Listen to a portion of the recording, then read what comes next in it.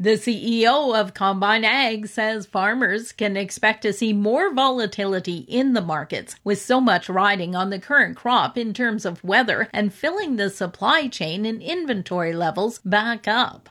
Brendan Turner talks about some of the key factors influencing the strength we've seen in the oilseed market. The big reality is that everyone and their mother seems to be looking for a renewable substitute or alternative to conventional diesel. And therein, biodiesel is obviously one of those great opportunities that not only soybean producers are kind of being able to benefit from, but also canola producers. Turner sees a positive outlook long-term for canola, adding that old crop and new crop prices could start to converge as we get closer to the new crop coming off. Turner notes with spring wheat, it looks to be fairly positive, given the lower spring wheat acres we've seen in Canada and the U.S. this year. Given the fact that we saw a significant decrease in spring wheat acres here in Western Canada, combined with some lower spring wheat acres in the U.S., there's going to be less available this year. On the flip side, we're already hearing reports of some below average protein from the U.S. winter wheat crop.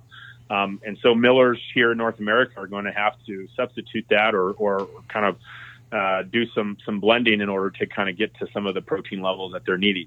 He notes expectations are for a record wheat crop globally, with Australia and the Black Sea and EU all looking good right now. Well, the province of Saskatchewan recently announcing an additional investment of $5 million for irrigation development. Agriculture Minister David Marit says the funding will provide more support to develop irrigation infrastructure, with producers now being able to access up to $500,000 per application from the previous level of $300,000. We've seen increase in irrigation acres over the last few years. Since the start of the CAP program in 2018 to 2020, we've seen an increase of close to 10,000 acres. So obviously it has a huge interest by the farming and ranching community out there. So we saw this as an opportunity to help grow that.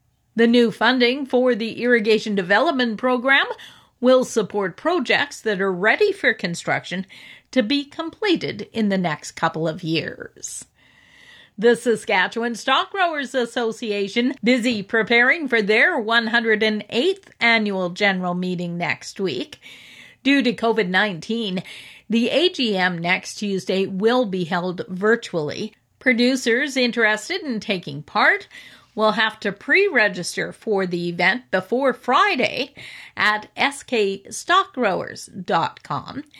The event includes the general updates, resolutions, and elections, as well as presentations on the power of meat, a cattle market outlook with Ann Wasco, and the Tessa Award. The event also includes the virtual AGM for the Saskatchewan Stock Growers Foundation.